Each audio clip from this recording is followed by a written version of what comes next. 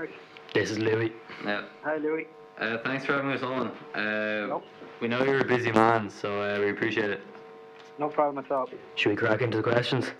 Absolutely. Up to you. I'm totally at your disposal. So, Paul, could you please give us an insight into your childhood and what led you to take an interest in sport, and particularly cycling? Well, my first, I think, living memory is of my father, Paul Kimmage, racing in the Phoenix Park. I'm guessing I was about 3 or 4 years old, and I was standing at the side of the main road in the Phoenix Park, and I saw this guy fly over the crowd and land on a big heap, and I remember peering through the legs and running excitedly to my mother and telling her that my father had just was lying in a heap on the grass. So I remember that quite vividly. So I grew up, I suppose, with my dad cycling and I suppose wanting to be a cyclist. I played some other sports. I played a bit of soccer at school. But really from the moment I was born, that was the kind of my passion in life, was going to be cycling, yeah. Cool. So what did your experience as an amateur cyclist teach you, and what were some personal highlights from your career? Well, it's an interesting question. I guess in terms of lessons, you don't really look back in it or reflect on it as being taught lessons. I guess life teaches you lessons. My youngest boy, Luke, is 23 now, and when he was 2 weeks old, we put him on a plane and brought him to the Monaco Grand Prix where I was working that weekend, okay? Now, I was 17 before I got on a plane. That was for a bike race in Rome. So that kind of makes me sound like a dinosaur. I guess the point I'm trying to make is that, you know, my career as an amateur showed me the world, brought me to the world. Like in 1984, when I rode in the Los Angeles Olympics for the first time, I spent most of that year living with my brother in an apartment in Paris and racing for a big French amateur team. And that was a massive experience, a massive life experience. So I guess the answer is that it taught me about life. It showed me the world. It gave me a sense of the world, and that would be the biggest thing in terms of lessons. In terms of highlights, I finished 6th in the World Amateur Road Race Championship in 1985. So 6th in a World Championships is a pretty big deal and remains my most precious memory to this day, yeah. So as a professional cyclist, how quickly did you become aware of the drug culture within the sport? 3 months to be precise. I went down to a race near Nantes called Moulin and quite literally had my eyes opened up in the sense that there were no controls this day, and I saw for the first time, I was sharing a room with a teammate, and this is 1980. This is 1986. So again, a long time ago, before there was email or any of that stuff around, or any WhatsApp or means of communicating back home. We probably had phone calls back then, and I used to write a lot of letters back to my girlfriend and my parents at the time. That was the way of keep staying in touch at home. It was a very far away place at the time, France. Anyway, I walked into this room with my new teammate, and I kept my letters in a small little briefcase.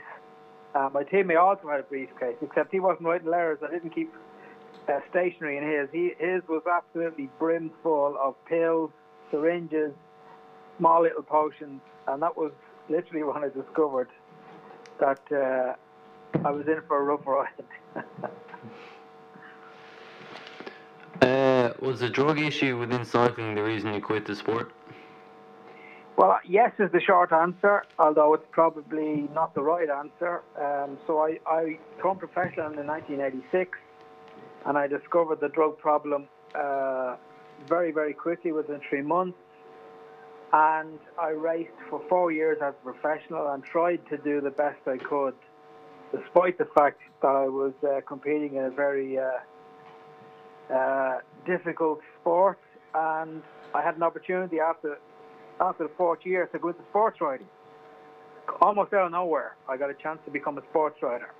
So I left cycling because I had the opportunity to go into sports journalism and to become a sports writer. Had I not had that opportunity, there's every chance I would have stayed in the sport for as long as I was able to survive there, and until I had another alternative. Was there a moment where you realised your writing could be a source of change in the sporting world? Well, I'm not sure it ever has changed anything. You like to think it has. I mean, I'm doing it for 30 years now, and I've addressed some pretty big topics and important topics. I'm not sure whether anything has really changed as a result of anything I've written. I certainly became aware very quickly of the power of words and the difficulty of trying to bring truth and to write about truth. I mean, the third piece I wrote for, and I joined the Sunday Tribune in 1990, we got a solicitor's letter in about, and then I went on the Late Late Show a couple of months later, just after my book Rough Rider had been published, and faced some very difficult questions from Gay Byrne. So I was aware of the power of words and the problems of truth, and I would hope that some of the stuff I've written has brought change, and it certainly made people think about it in a different way. But whether it actually has brought change or not, I don't know. What were some challenges you encountered as you began your fight against drugs in sport? Well, I guess the biggest challenge really is trying to bring truth to an audience that only wants truth on certain terms.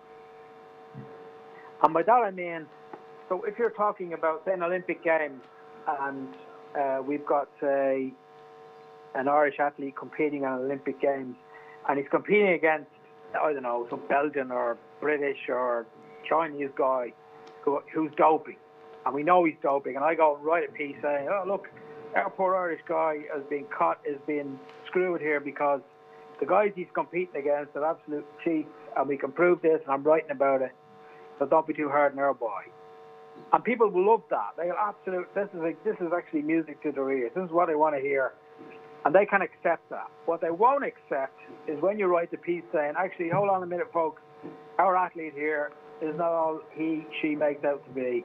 She's the cheat here, and we need to be aware of that, and I'm going to tell you about that. That's when you start, that's when you realise that you've got a fight in your hands, and that it's not always fun. Your strained relationship with Lance Armstrong is renowned among sports fans. At what point did you become suspicious? Well, I became suspicious. Again, I can be quite specific about that. It was during his first Tour de France win in 1999, and people asked, well, how did you know? Well, Lance had been a pro since 1993. I'd been watching him since 1993. He'd been absolutely surrounded by the same drug culture that I'd encountered when I'd been a professional. So the notion that he could win a Tour de France 6 years after turning pro, having had cancer, and do it cleanly was, quite frankly, absurd. So from the moment he came back after that cancer surgery and won that Tour, it was patently obvious that he was doping. And I wrote about it at the end of that first Tour in 1999, and kept writing about it until finally he was exposed in 2012.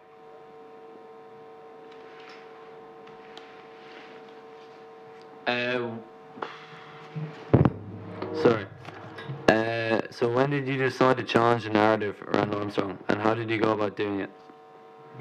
Well, again, for some of the reasons I've just spoken about, when you say challenge the narrative, and challenge is the word, and the narrative was that this guy wasn't just a cycling star, he was an international icon, a sporting icon, a global icon, and who had millions of fans around the world who were enthusiastic and warm to the fact and looked on him as an inspiration in the battle against cancer.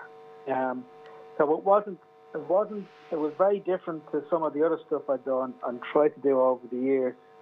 But look, again, from that first tour in '99, I wrote an opinion piece on it, and then I left the Sunday Independent in Dublin. I went to work at the Sunday Times with David Walsh, and I helped David. I took a back seat to David's work on the case from when I joined the Sunday Times in 2002 to 2005, and that was the year that Lance retired. And then I went into the front seat from 2006 when he came back to the sport in 2009. And that, of course, was the scene of the infamous press conference where I challenged him at the Tour de California. So I guess I would say from the get-go, from that very first tour in '99 is when it started. Obviously, it became more difficult with every year that passed. But it went right through again until he was exposed in 2012. So I would say from the start. Did you ever fear for your career going against, as you say, this global icon? Yeah, well, the bottom line about journalists and journalism is that we're only as good, we can only be as good as our editors allow us to be, okay? So I was very, very fortunate during my time with the Sunday Independent through the 90s, and initially at the Sunday Times, that I had the support of some really good editors. And for when you have that support, you don't ever fear for your career because you're getting backing, and you know that should things turn bad and should you get a libel case, should you have to file a libel case, should you lose that case, that you're still going to have the support of your newspaper and of your editor. And once you have that support, you don't fear for your job. It's when you start writing stuff that your editor doesn't approve of. And when things got complicated for me when I joined the Sunday Times and when Team Sky were formed and started dominating the sport. And the complication was that the Sunday Times and Team Sky had the same owner. So there was a conflict of interest there. And you would have hoped, and I hoped, that I would have been allowed to bring the same standards to my writing about Team Sky as I was with Lance Armstrong.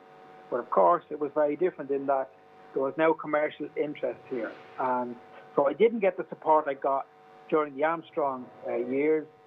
And I lost my job as a result of that. So that's how it happened, and that's how it works. Again, we're only ever as good as the editors and the newspapers we write for. That's very interesting. Now I'd like to talk about the story of Floyd Landis, which is very intertwined with the Lance Armstrong story. Your own story with Landis essentially made the cycling world stop and listen. Can you tell us a bit about Floyd Landis and how your now famous conversation with him happened? Well, if you remember the timeline of it, so Lance Armstrong's last tour win, his 7th tour win, was in 2005. And the very next year, in 2006, one of his lieutenants, Floyd Landis, came along, and he won the tour, and he became the third American to win the Tour de France in 2006. Now, I was on that race, and covered the race for the Sunday Times, and I remember distinctly standing at the finishing line in Valderrama, Spain, when Floyd Landis took the yellow jersey for the first time.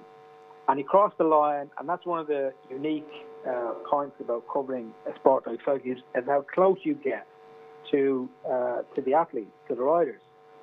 So Floyd came across the line. He stopped about 20 feet away, and I was actually looking at him. And the soigneur came over, the helper came over, started toweling him down, and I'm looking at him. But I'm not looking at him in the way that you would look at him, or in the way that everybody else, or practically everybody else, who was at the finish that day was looking at him. I was looking for syringe marks, the places where, if you know the game and knew how it worked, you looked in certain places. So as Floyd is taking off his shirt and getting sponged down, I'm looking at the places where he would have been using syringes or signs of doping. So that was my first experience of Floyd. He was disqualified at the end of that tour. About a week after he'd won, positive doping test came through, and he spent 2 years fighting that case. And then when he came back to the sport, he received the ban and came back to the sport in 2009. I was at the Tour of California when he came back, and I remember writing to him shortly after that and telling him that story about Valderrama, the day I'd seen him and what I'd been looking for. And he responded to this, and he responded very well. And he said, well, you weren't the only one I was telling lies to. So we arranged to meet, and we met in California at a place where he was living at the time, up in the mountains. In California, had a shack he had down there. We spent 7 hours together, and it was, in some ways, I still think to this day, the greatest interview that's ever been done with a professional athlete. And greatest in the sense that if you need to know the truth about sport, and not cycling, but sport, pro sport, how it works, it was all there. And the interview was, I think, about 35,000 words. It was almost half a book. But it's still probably one of the things I'm proudest of today. And again, I don't deserve, I'm not asking for credit for that. That was all down to Floyd Landis and his honesty and his willingness to dig down and actually tell the truth for, I would say, probably the first time in his life, yeah. Did you feel the interview with Floyd Landis was the official turning point in the fight against Lance Armstrong? Well, I definitely feel that Floyd was the turning point. I'm not sure whether my interview was. I think the interview gave an understanding more about the sport than it did about Lance, because Lance, again, came through the same sport and took the same decisions for the similar reasons that Floyd did.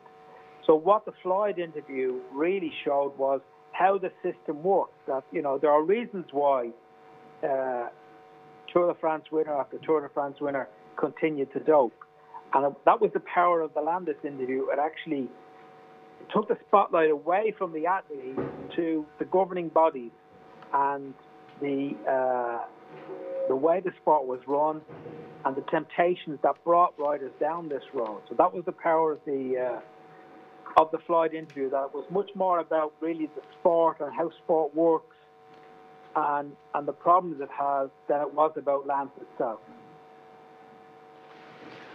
If you had the opportunity to sit down with Lance now, what would you say to him? What kind of questions would you ask him? Yeah. You know, that's a great question. I don't have a great answer. You know, in some ways I have an unusual, I'm not sure I'd want to sit down with Lance now, because anything I've seen of him since his ban and in retirement, I don't see any change there. I'm not sure he is ready to be honest, would be honest with me about it. Look, I would do it, absolutely. What would I say to him? I actually don't know. I'd have to spend some time. Thinking about that. You know, I guess I'd have to ask him. I guess the question I would ask him would be about his son, because he has a son called Luke, the same as my son is called Luke, and I'd wonder about his relationship with his son, and I'd ask him about his relationship with his son and the fact that his son went to school one day and all his friends were laughing at him because his father was a cheat and had been exposed as a cheat. And I'd ask Lance whether that day alone, it wasn't worth doing what he's done. And he might say, well, look at all the millions I have and everybody knows me and I'm world famous. And I'd say, yeah, well, what was that worth it, given what your son had to endure that day? That's probably what I'd be most curious about.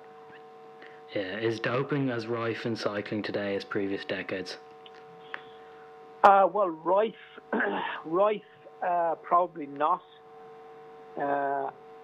Rife, probably not. I don't think it's as extensive as it was back in the 90s. But I still believe, I don't think that, the Tour de France this year, in my view, was ridiculous. And I think the nature of it has changed. but ultimately nothing has changed. And by that I mean, I don't think you can win a Tour de France or compete in the Tour de France without having a world-class lawyer and a world-class doctor in your team. And that's been shown.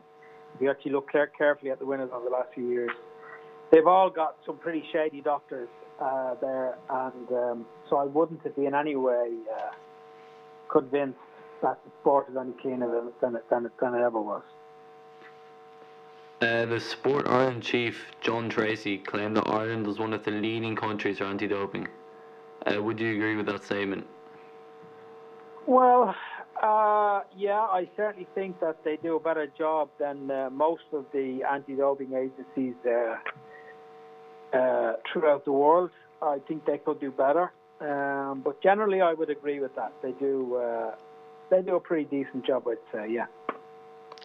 Rugby is increasingly becoming targeted for testing in recent years. Would you have concerns for the sport? Well, I have concerns for every sport that has a pill culture, and by pill culture I mean any sport where you're using supplements to get bigger, to get more powerful, that has a supplement culture, you would have to have concerns about. Also, it is now a pro sport. It is no longer an amateur sport. So any sport where there's money involved, you would always have concerns about. And it is not only a pro sport; it's probably the largest pro sport in Ireland at the moment. I'm not sure we have as many professional athletes in any other sport as we do in rugby. So yeah, you would have to have concerns. What needs to change to solve the doping issue in sport? Well, there needs to be more truth and more honesty, and unfortunately, when you look around, that's still in short supply. So to come back to rugby, because this is an important point. So if you think back about the last couple of years and what's happened here, you have the Irish Rugby Football Union, and they come out every year with a zero tolerance policy to doping in sport. So zero tolerance should mean zero tolerance, except that when you get Munster going out and bringing in a South African who's already served a 2-year ban for steroids. Now that's not zero tolerance. And when you get the Irish Rugby Union, Football Union defending that, and when you get Munster defending it, and when you get Munster players defending it, then you're on a slippery slope, because you can't pretend you're anti-doping and then allow someone who has served a steroid ban to come in and play with you and defend that as if that's okay. That is not okay. And for as long as it is okay, then the sport is not anywhere near addressing what it needs to address. Which sporting figure would you admire the most? Well, the person I admire most in sport, you probably have never heard of him, and that's a former European silver medalist called Gary O'Toole, who was a brilliant swimmer back in the 90s.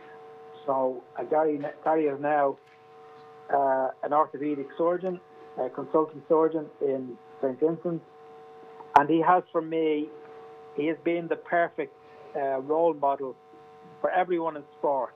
He went to Olympic Games, he won a European medal, but more than anything else, he did the right thing at the right time. During the abuse of the 90s, when Swim Ireland was beset with some serious problems,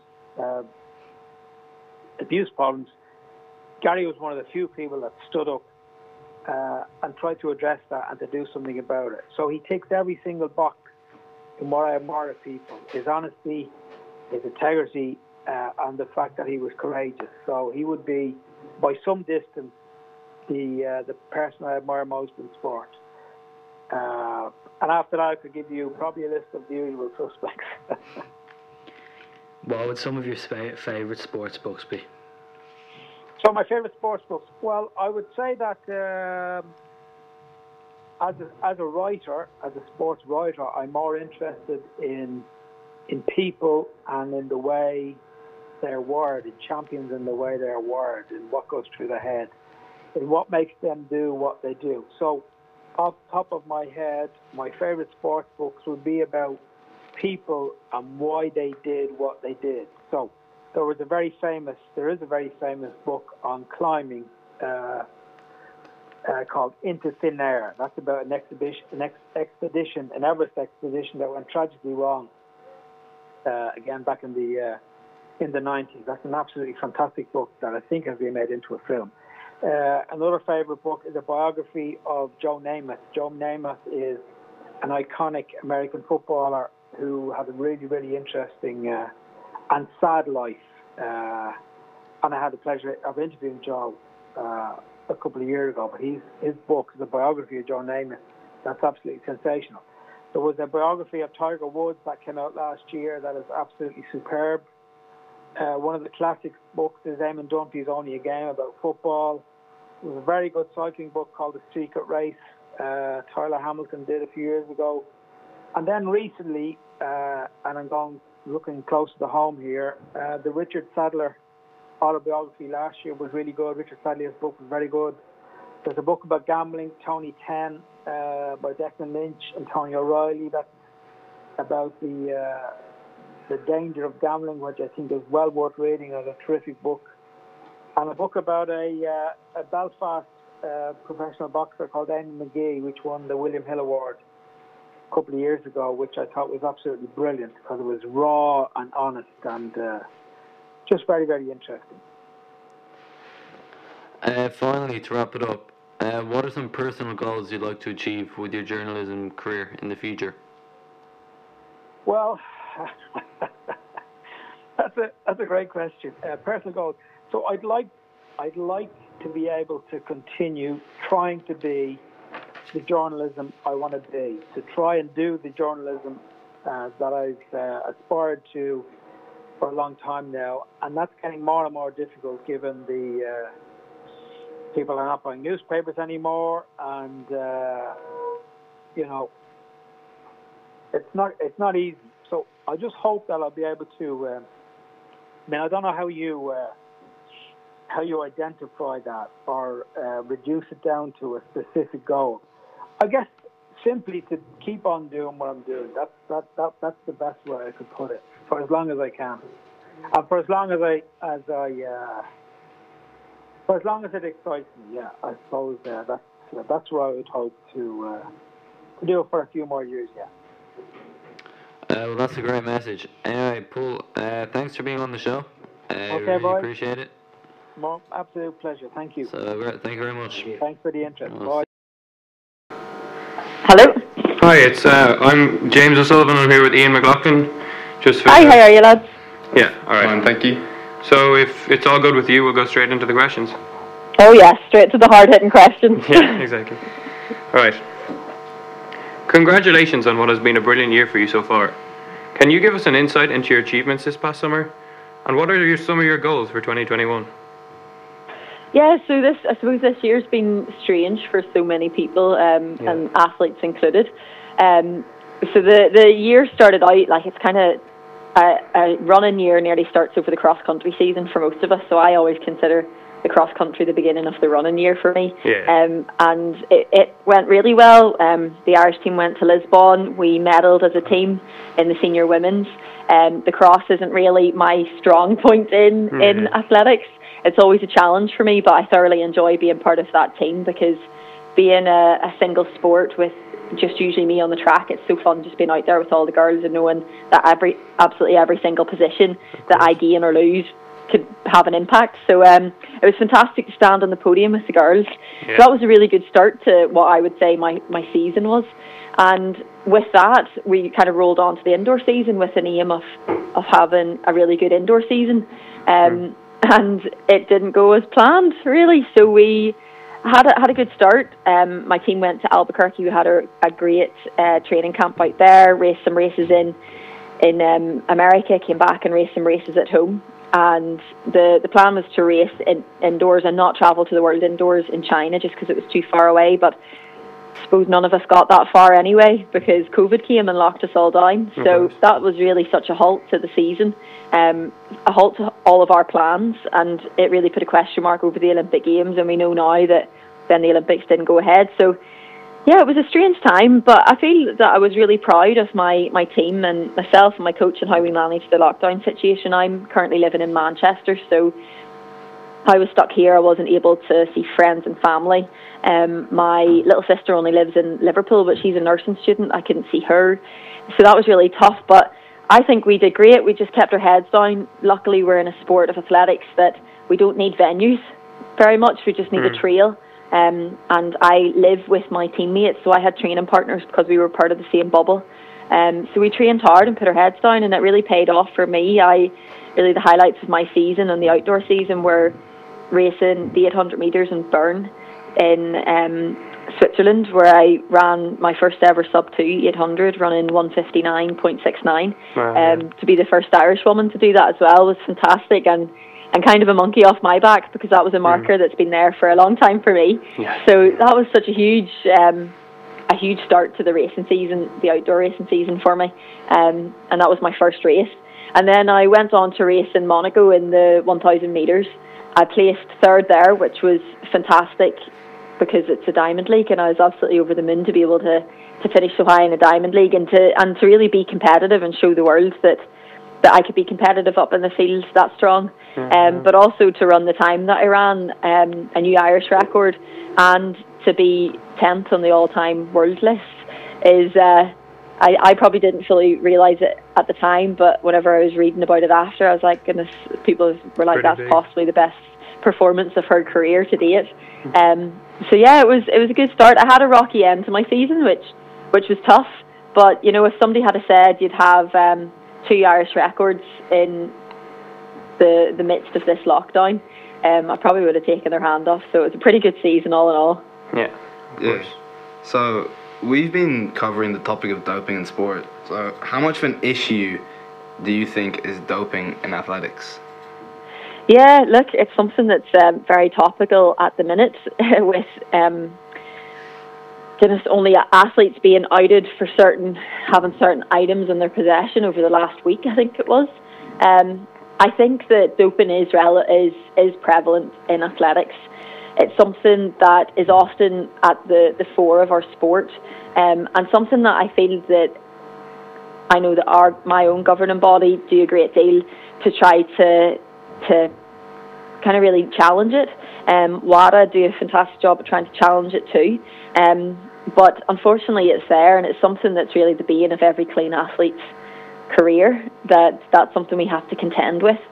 It is hard as well, because I see the negative side of the sheer publicity that our sport gives to the dopers too, because I was reading an interesting series of tweets on Twitter only recently, and somebody said athletics does such a prominent job at trying to catch the dopers in our sport that it nearly does its own self a disservice, which made me kind of do a second glance, because I always think catching dirty athletes and dirty coaches and dirty organisations, if that's the case, a positive thing for our sport. But I do get, and I understand that you're athletes yourselves, lads, that it really frustrates me when people say, oh, athletics is ruined, it's everywhere in the sport, because I know that's not the case, because I know I'm clean and I'm up there competing and I'm making a world final. Now, yes, I'm pretty sure there's girls in front of me that are dirty. I can't say for definite. I have a hunch that, yeah, and I would be naive if I didn't think that was the case. But I think it's rife in so many sports. Like, being from a school like Belvedere, rugby, such a huge sport for you. Yeah. It's rife in rugby, but it's not given the publicity that it is in athletics. And maybe that's because we're an individual sport and they're a team sport. I don't know. It's rife in so many sports, and I think it's really a challenge that we all have to face as a kind of sporting body together. Yeah, that's just Blackrock, by the way. Oh, sorry. No, oh, well, you are quite a strong rugby skill too. Are you not? Oh, yeah. But so I'm like, it is so prevalent in our sport, and I think it's only good if we try to catch the dopers. But look, there's always going to be cheaters everywhere in life. It's that challenge for me as an athlete, and I know you'll probably ask how I face that. Knowing that I'm toeing the line, that there could be people cheating beside me. And it is tough, because you feel robbed of opportunity, robbed of medal chances robbed of positions. Like, for me, 10th in the world is where I finished in Doha. If there was doped athletes ahead of me, maybe I could have come 9th, 8th, 7th, 6th, 5th. I don't know. You know, they're vital places for an athlete whenever you're trying to move yourself up the world rankings and be a big contender in the world of athletics. But no matter what we go through in life, there's going to be people cheating the system. It might be in school and somebody cheating an exam. It might be taxes. It might be skipping the queue in Asda, for goodness sake. There's always people willing to do others a disservice for their own benefit. And that's a tough thing in life we all have to contend with. And so I don't try to dwell on it too much, but I'm definitely aware it's very prevalent in my sport. Yeah. And just on that then, have you ever felt frustrated competing against those athletes who have doped in the past? Yeah, no, I couldn't say that I remember specifically racing any athletes that have served a ban.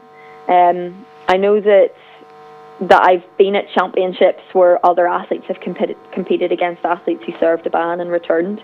I feel like I have raced some people who served a ban for missed tests, which is a whole other kettle of fish, where you see somebody missing 3 tests and you think, well, that's suspicious. I've been on whereabouts since I was 18. That's 10 years of telling the Irish Sports Council exactly where I am every single day. And I haven't missed 3 tests because I see that as a duty as an athlete that I have to carry out. It is very frustrating whenever you see it, and I don't know if it's the same for you guys. Sometimes whenever you're watching sport, and sometimes whenever I'm watching athletics and I see a world record being ran and the athlete's barely broken a sweat, I can feel a little frustration, in the sense that I'm like, is that too good to be true? Is that something that is normal? Because I'm pretty sure if I ran a world record, you'd have me on a heap on the ground and somebody would need to be resuscitating me possibly. Like, I've seen myself run PBs and I'm on my hands and knees after it. I'm not able to jump up and down with joy and run a victory lap immediately. So it is frustrating, and it's something that I know that I'll have to contend with for my duration in this sport, be that both an athlete and a spectator in the sport. And that frustration is something that will always be there, because being an honest person and being somebody that would never cheat, it's hard to fathom why the cheaters would do it, and to really kind of grasp that they would be okay with doing such an act. But not everybody's like me, so I have to try to not let it taint my enjoyment of my sport. Of course. So with that, what role do you think an athlete like yourself plays in the fight against doping? I think it's important that every athlete plays a role in this. I play my part on behalf of myself as an athlete, that I fulfill my duty and what I need to do to ensure that I'm clean to win the line and that I've ticked all the boxes that I need to tick. So I've only said earlier there that I've been on the Irish Sports Council whereabouts since I was 18. I think it might have even been younger. So that's 10 plus years of being on the whereabouts system. And for anybody who doesn't understand or know what that is, it's a system that the Irish Sports Council set up that athletes check in every single day. So I fill in a form online that says where I am every single day. I am obliged to give 1 hour of my day that I will definitely be in that place, so that a drug tester could randomly show up at my door and they would definitely get me. So for me, I, for example, always give early in the morning, because I'm not usually out of bed before 7 o'clock in the morning unless I'm travelling somewhere. So I'll say from 6 to 7, I'm going to be in my house, and when the drug testers knock on the door, they'll definitely get me. That's part of my role as an athlete, to make sure that I'm available to be tested and to prove my innocence as a clean athlete. That's just one part I play. I also feel that it's part of my duty to feed back to the Irish Sports Council and WADA whenever they require it. We sometimes are asked to fill in forms, we're asked to fill in questionnaires. I fill them out willingly and happily, because I want to be part of that process of trying to keep our sport clean. As well, I think as an athlete you play a duty to protect other athletes if you saw something suspicious, or if you saw an athlete being put in a position that they shouldn't be put in. it's our role as another athlete, and just a decent human being, to step up and be like, something wasn't right, and to report that, and as well to really be a voice for clean athletes. I'm not really one that ever shies away from being asked the questions. Being asked about doping isn't easy for an athlete, because it can be a minefield. You could say something that somebody would hold you to, and I'm not a very provocative athlete. I don't be throwing things out there, but I'm very happy to chat about things like this that we're chatting about today, because I think I need to be a role model for other athletes out there, to show them that you can get to a high position in our sport and be clean. Yeah. I want to be a role model for young Irish athletes, but young athletes around the world, that I know I'm clean, and I know that they can look at me and think I can get to where Ciara Mageean is through hard work. You need to be talented in our sport. There's no denying that. We're such a gross motor sport that I'm very lucky that I've been given certain gifts. I don't know who it was by, God or just evolution, but I have an engine and I have the ability to run fast, but I work very hard at it, and I do it clean. So there's so many tangents on my role as an athlete and the duty I play in the anti-doping process. But that's just some of them. And we vote people into, and it's really important as an athlete to use your vote. Never mind also as a functioning member of our society, you should get out and use your vote. We're only seeing that in the US right now, and how it's important to vote.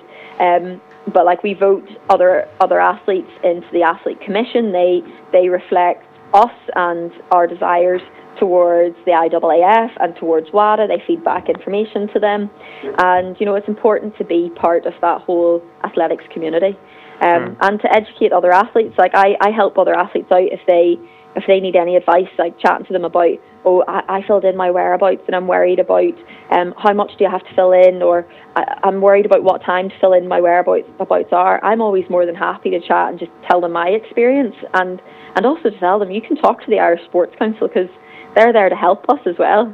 I always view it as them doing me a huge service when they come to my door to test me, and I always thank them for it. Sometimes I'm not that cheery at 6 a.m. in the morning, but I always thank them for coming and testing me.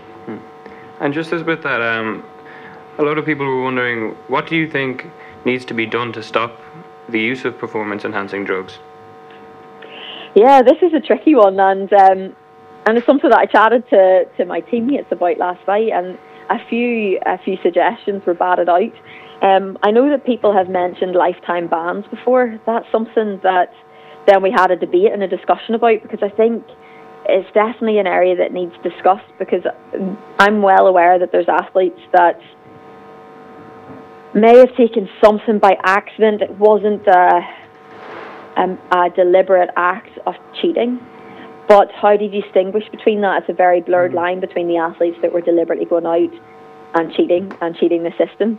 And quite often as well, the whole process of actual testing it doesn't actively tend to catch a lot of dirty athletes. A lot of us watch people, and we're aware of certain people that we could be suspicious of. Those athletes never get tested, and never get test positive somebody, and this is the thing that they always use. I've never tested positive for a drug, but I often think that the dopers are always one step ahead of the testers, because they have to try to catch up and figure out what the dopers are doing. I think in the most recent years, the biggest ability to catch doped athletes and doped systems was the intelligence system around it. We saw how the whole system looked into Russia. We've seen other major coaches be investigated and their processes be investigated, and then realising that they're not carrying out the due process that they should, and they may be cheating and blurring the lines of what is acceptable in our sport. And I think that's probably the future of catching people who are willing to dope and who are doping. As well, education's a huge part. Educating athletes about their responsibilities. I have been educated since I was a youngster about my responsibility, that everything that enters my system is up to me. It's my responsibility. It doesn't matter who gave me it. I have to check it. If my coach gives me something, I check it. If somebody from my governing body gives me something, I check it. Even a doctor, if a doctor prescribed me something, I check it. And I may ask them, can you make sure that this is okay for me to take as an athlete? I'm tested. I'll still check it online. I'll be on to Air Farm or whatever the process is to make sure that that's okay. And, you know, it's so hard. I don't know what the answer is because, as I said before, there's always going to be cheaters in this world in all walks of life. And we're not going to be able to stop those people being willing to bend the rules and to break the rules for their own gain. It's always going to be there, but we can try to catch them and stop them. And it's a constant battle for our testing systems and for WADA. I'm certainly on their side, and I hope that they continue to investigate suspicious activities. I think that's the way forward, really. Right. Yeah. So, Ciara, thank you very, very much for coming on call today. And not at all. Thank you, lads. Everyone here wishes you best of luck for Tokyo 2021. Thank you. We all hope you succeed and do very well there. Thanks a million. Yeah, thanks for coming on call with us today. Brilliant. All the best for the rest of your day, guys. Yeah. Thank you. All the best to you too. Cheerio. Bye. Bye.